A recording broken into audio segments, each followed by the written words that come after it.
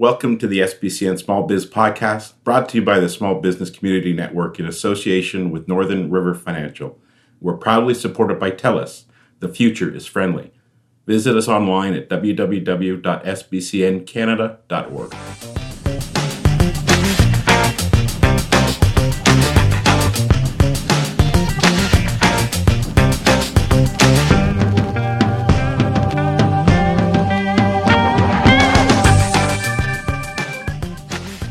Hello everyone, it's Linda Ockwell-Jenner here, co-founder of the Small Business Community Network with another SBCN Small Biz podcast. In today's episode, I'd like to share a conversation we recorded for our Small Biz Perspectives video series. And I have my good friend and successful businessman, Steve Bentley, Northern River Financial, with us again this evening. Hi, Steve. How are you tonight? It's been a busy day. It has been a busy day. I've been catching up with a lot of stuff, and I know you've been out of town. And tonight you've got a really good topic for us, haven't you? Yeah, I reflected on just some things that were happening to us last week, and I know we've talked about the other end where we decide maybe that a client relationship doesn't work for us, but I wanted to take a time to really talk about the forward end before you actually do engage with a client to do work for them, because I think there's a number of things people should do, because there's so many stories, including one I've had this week, where a relationship before we actually got into it, we decided we didn't want to get into it because we didn't like some of the things that were going to come when we decide if we decided to go forward with it. That's why I'll touch on a few points for that tonight. So basically, choosing your clients, is that what you mean? Not just taking any old client? Well, yeah, and I think it's more, when we're early in a business, we just want to sort of grab any client we want, right? But when we get established in business, we need to prioritize our time and making sure we're using our time effectively. So what I wanted to sort of talk about is some of the things people should consider before they say yes to accepting that engagement. Okay, so take it away, Steve. What should we take into account before we accept the engagement? You know what? The biggest thing, and I don't think enough people take really time to understand this, but everybody in every business has a very specific personality or type. And you're going to walk into meetings and you're going to talk to people who just are the polar opposite, right? And so right from the beginning, like we had one this past week where when we started talking to this particular person, he just didn't get it.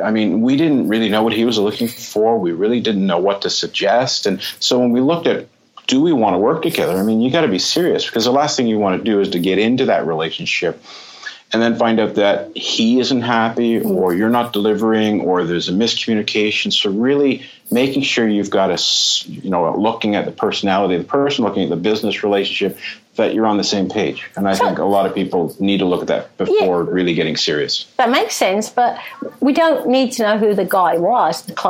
But what didn't this person get?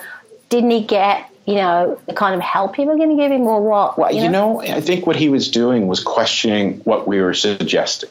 Oh, okay. Without even knowing us, without even understanding the questions he was looking at, he was doing some of his own research, and we just couldn't get through to him that there's a process, and this is the way we do this.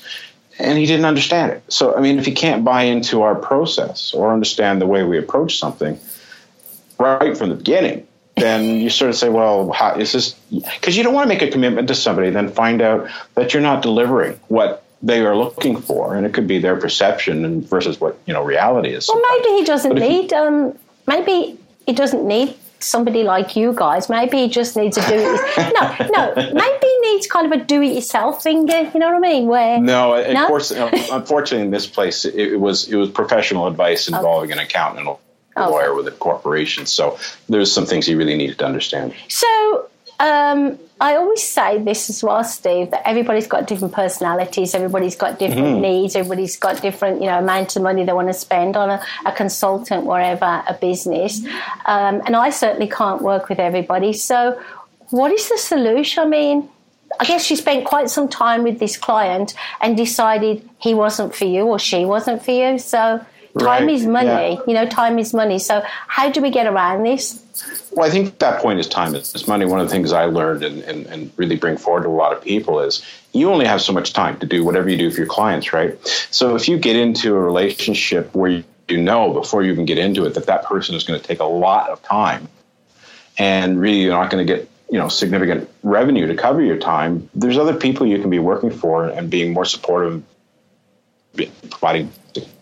But I think the piece is, when we look at trying to establish that relationship, is really getting down and actually setting it out on paper to some degree, because making sure their understanding and what they're looking for is compatible to what you're saying you're going to offer. So that's another important tool, is to really, if you get to that point, making sure that you're on the same page, excuse the pun, but, with respect to this is what we're going to do and this is what you agreed for us to do, and making sure it's in writing. So did you actually refer this person to someone else? I mean, does he have to find someone on his own? Has he got someone in mind? Well, in that case, yes, we had started the referral process, but before we actually got to the introduction stage with each of these people, I stopped it because I was getting some feedback from him that either he wasn't ready or he really didn't understand, although we'd explained it several times. Okay. This is the way we need to proceed. And but, could you refer him to someone else if you didn't suit his needs? Even though he didn't suit your needs, it's nice to kind of send them somewhere else. Or did he have somewhere else, to... I think the bigger problem in this case, he didn't really know what he needed. So it's hard to make that kind of referral, right? That's the problem. I mean, if he says, I agree with what you're saying, but we just can't work, or we're not compatible. That's a problem. Absolutely, I'd make an introduction. I've done that many, many times, but I'm not in a position to refer somebody when he doesn't even know what he needs. And that's the problem. Until you meet with some of these professionals, you really don't know what you need. So you're not going to make a recommendation to somebody unless he really has a clear understanding. It's a difficult situation. It's a little bit like doctors, really. I love my doctor, my family doctor. She's amazing. I hear other people say, oh, my doctor doesn't listen to me. I wish I could find another one. But then again, is it down to the doctor that person's already got, or is it down to, the doctor not caring? And it's the same in business as well. I know I don't suit everybody's needs. A lot of people, don't want to take me on and engage me for whatever. So basically, it's a two-way thing, isn't it? So where are we taking this, Steve? We know that, we're not going to be able to take care of all of our clients, but where is this leading us?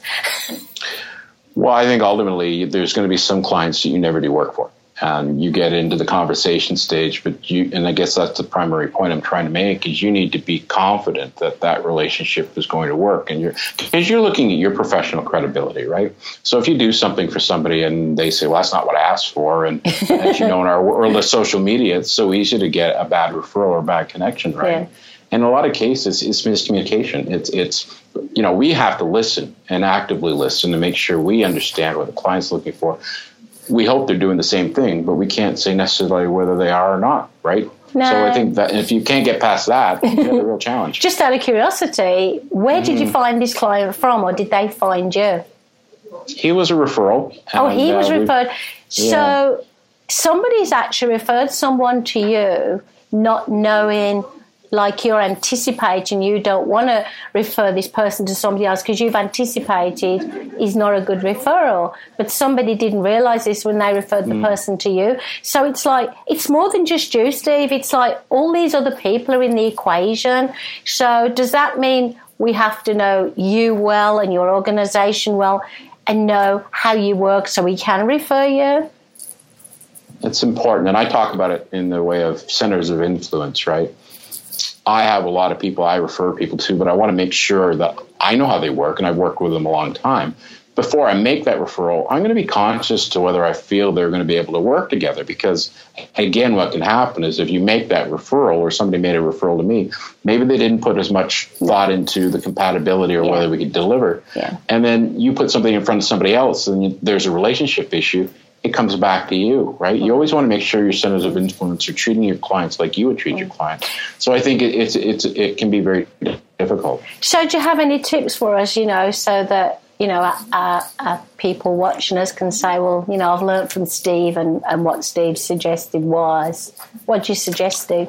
The thing is, as much as I like to think of in a business for many years, and I've walked and gone through a lot of thousands of conversations, there's always one like this that comes up and sort of says, whoa, you thought your methods and the way you did things were the way gives you the information you need to be able to make this decision. Well, it wasn't initially, but it was later into that conversation process with that. So what I suggest to people is they really need to have that upfront, frank conversation with a potential prospect. You need to gauge it, not only in terms of whether you can deliver what they're looking for, if they know what they're looking for, but also that they're going to receive what you can put forward, because not everybody does things the way some people would like to. So that initial conversation to really get clear as to the expectations on both sides, and then starting and continuing that process.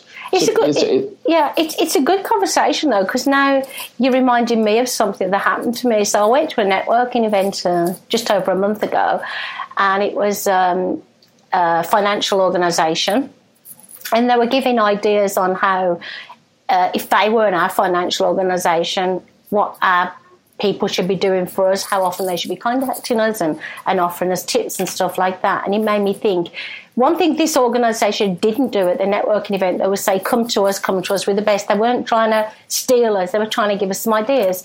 And I've been with my financial organisation now for many, many, many years, ever since I've been in Canada. And I started thinking it had changed over time, and we weren't getting the help and the support. And I mentioned it to my lovely husband and business partner, Dave, and he's a different person to me. And he goes, no, I'm okay, I don't want that kind of help. I go, well, I do. So funnily enough, we did have a visit to the bank for, financial purposes. And we had the most amazing chat with this young lady who's now looking after us, and she apologised that I should feel like that and I've been left behind a bit. And she promised to make it better for us in the future. But we're a couple, and my husband isn't at all interested in any of that, but I am. So she took into account my needs as well as my husband's. And I wouldn't have known this if I hadn't have been to a networking event. So again, networking events are a great way to find out these kinds of things, aren't they? And to talk to people like you and me and say, well, you just never know. I think there's a couple of things we could do future podcasts in respect to what you just said there, but how many people have longer term relationships with, as clients, and then they don't hear from that person. Yeah. Or that person leaves and they don't even know that they've left, right? Yeah. So that's a whole other issue in terms of keeping in touch with your clients. But looking at the suitability and both your needs as independent.